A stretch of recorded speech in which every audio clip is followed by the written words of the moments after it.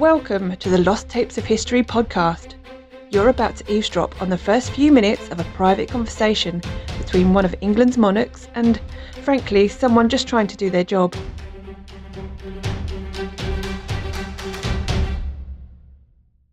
The date is June 1215. As a condition of signing the Magna Carta, John has somewhat reluctantly agreed to anger management therapy.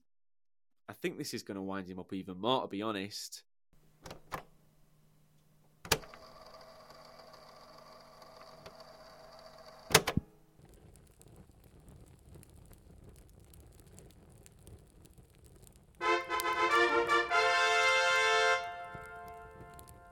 Right. Okay. Who are these two? These are my royal trumpeters. They announce the royal presence. How calming. Hello, John. My name is Maggie Nail, and I'm your counsellor for today's session. Relax. Get comfortable. If you need to take your jewels off, you can put them on the table there. Why would I do that? You have rather a lot of them. They look very heavy. I want you to feel relaxed and free in here, John. I am not a bowel movement. Of course not, John. Now, let's start with a question. Do you know why you are here? Let me give you a little clue. You've just signed something. Isn't that right? Yes, your death warrant. Yes! Good one. No, I was thinking more along the lines of the Great Charter, or Magna Carta, and that's what everyone's calling it. I don't want to talk about it. Well, we can work up to that. But you're here today because you have some anger issues that need working through. Am I right? God's blood, you are the most unspeakably pathetic individual I've ever come across. We're not here to talk about me, John. And desist from addressing me as John, you peasant. So, I'm starting to see evidence of the famous John temper coming through. Why don't we start at the beginning? With your childhood. Can you tell me about your relationship with your mother? Who? Your mother, Eleanor of Aquitaine. Never met the woman. You did, John. I know she was confined for a lot of your childhood on the orders of your father, but... I trust you are referring to the bitch. Oh, I think I'm beginning to sense how that relationship was. What about your father? I was my father's favorite. Out of 4 brothers, I was the favorite. He always wanted me to be king one day. He didn't name you as his heir, though, did he? What? If your father wanted you to be king, why didn't he name you as heir to the throne? Shut up. What happened when your father died? I can't remember. Didn't you break your father's heart? No. I think you did. You sided with your brother Richard, who had declared war on him. Rather shocked him, I think, to see his loyal and faithful son taking up against him. How do you think that made him feel? Shut up! If you know what's good for you. When you feel yourself starting to get angry, I want you to slowly count to 5. Can you do that for me? 1, 2, 3, 4, 5. Better? No. In fact, talking about your brother, Richard... I don't want to talk about him. Richard the... what was it? Lionheart.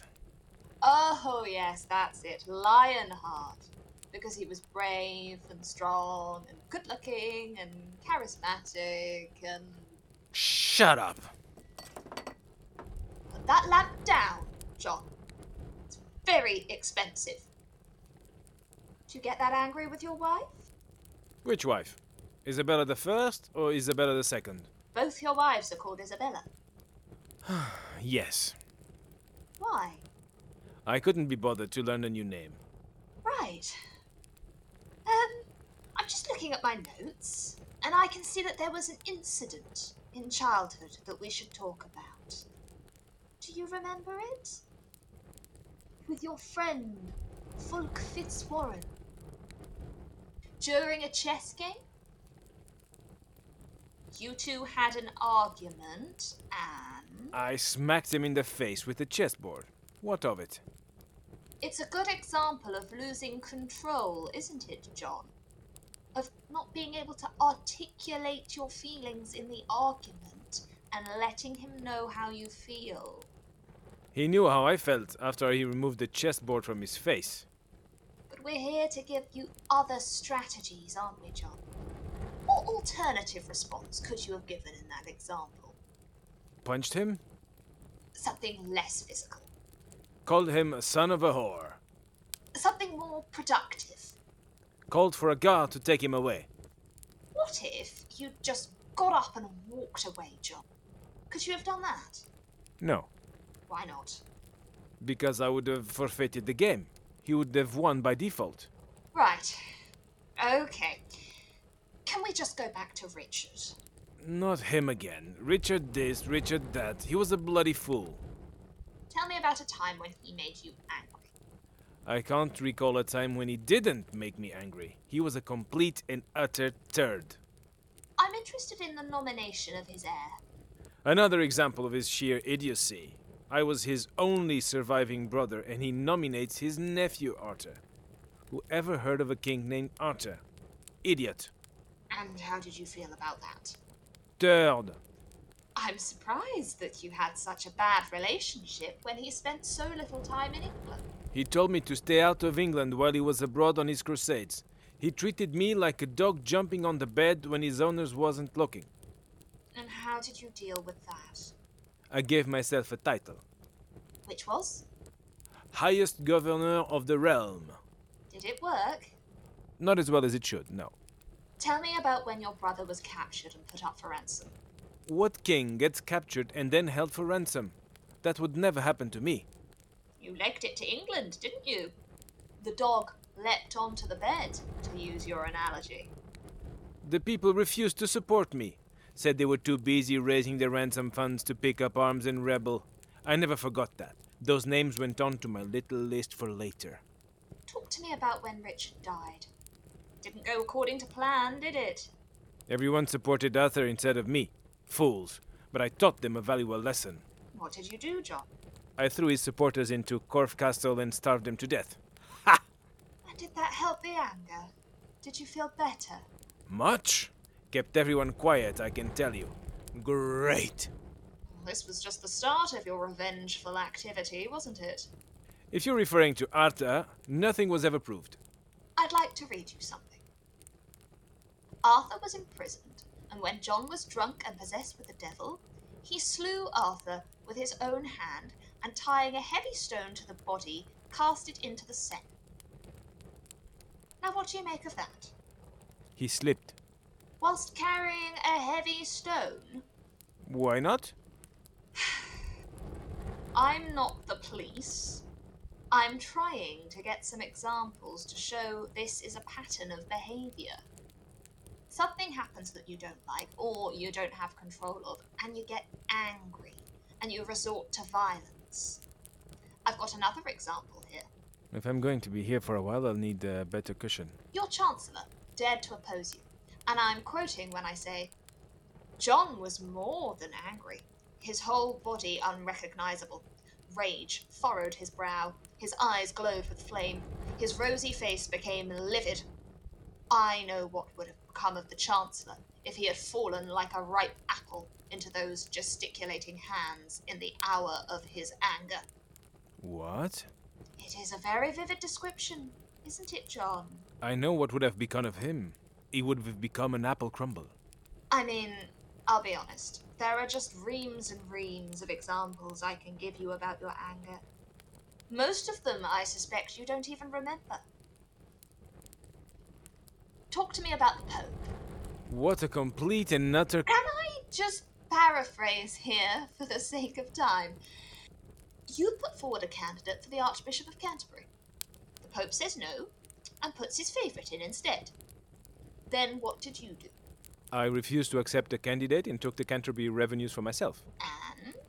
And the revenues of the Archbishop of York as well. And what did the Pope do in retaliation?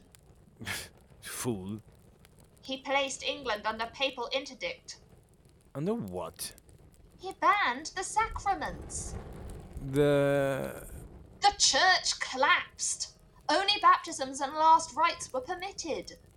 The dead were denied a Christian burial. No church attendance, no mass, no weddings, no funerals, no celebration of feasts, no shrines of saints to worship. Then, as if that wasn't bad enough...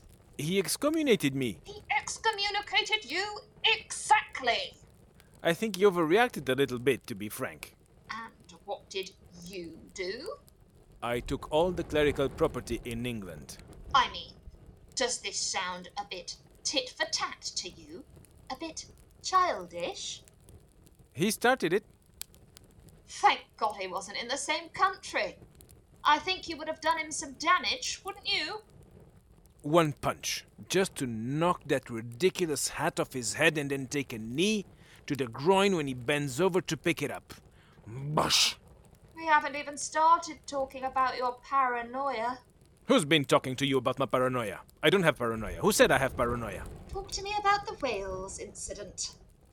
Plot. Murder. Conspiracy. Informants told you about a plot to murder you during your trip to Wales. You called off the trip. Fair enough. But you didn't stop there, did you? They were going to kill me. You ordered the hanging of 28 men. 28 hostages, the sons of Welsh noblemen. 28? You don't think that's a bit obsessive? And that set in motion further hostage-taking. Wives and children of nobles this time. To force loyalty of landowners by coercion. Some of them were begging me to keep their wife and children permanently. The place was quieter without them. Less mouths to feed. Matilda de Browse. Remember her? Nope. She's the woman who spoke out about Arthur's murder. Pointed her finger at you, quite rightly. Wicked woman, shouting her mouth off. And her son. And what happened to them? I threw them in prison. You can't expect to criticize the king without punishment. She had to be taught a lesson. They starved to death in there. Wasn't there a better way to deal with it? I couldn't hang them. I'd used up all my rope in Wales. This was cheaper than buying new rope. You bought new rope eventually, though, didn't you? For Peter of Wakefield and his son. The name sounds familiar. He prophesied the end of your reign. Said it was coming to an end. You hung him and his son.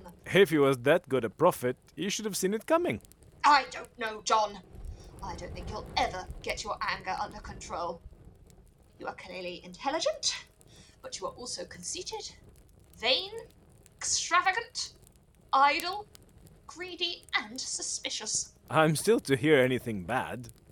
This Magna Carta you've just signed, did you even read it? Do you even know what it means? You've agreed that excessive taxation can only be brought in by agreement. Quite right.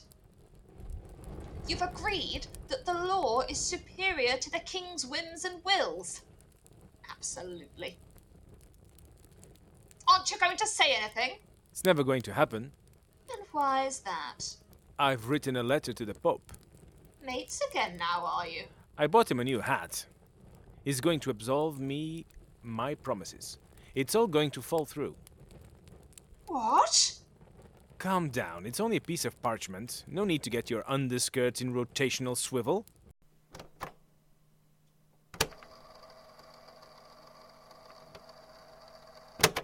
Next time, it's Henry III and the Architect. Nice patio. The Lost Tapes of History podcast is a Since 79 production. If you've enjoyed it, please leave us a review and subscribe to get more episodes. To fact check what you've heard on this monarch, visit our website losttapesofhistory.co.uk.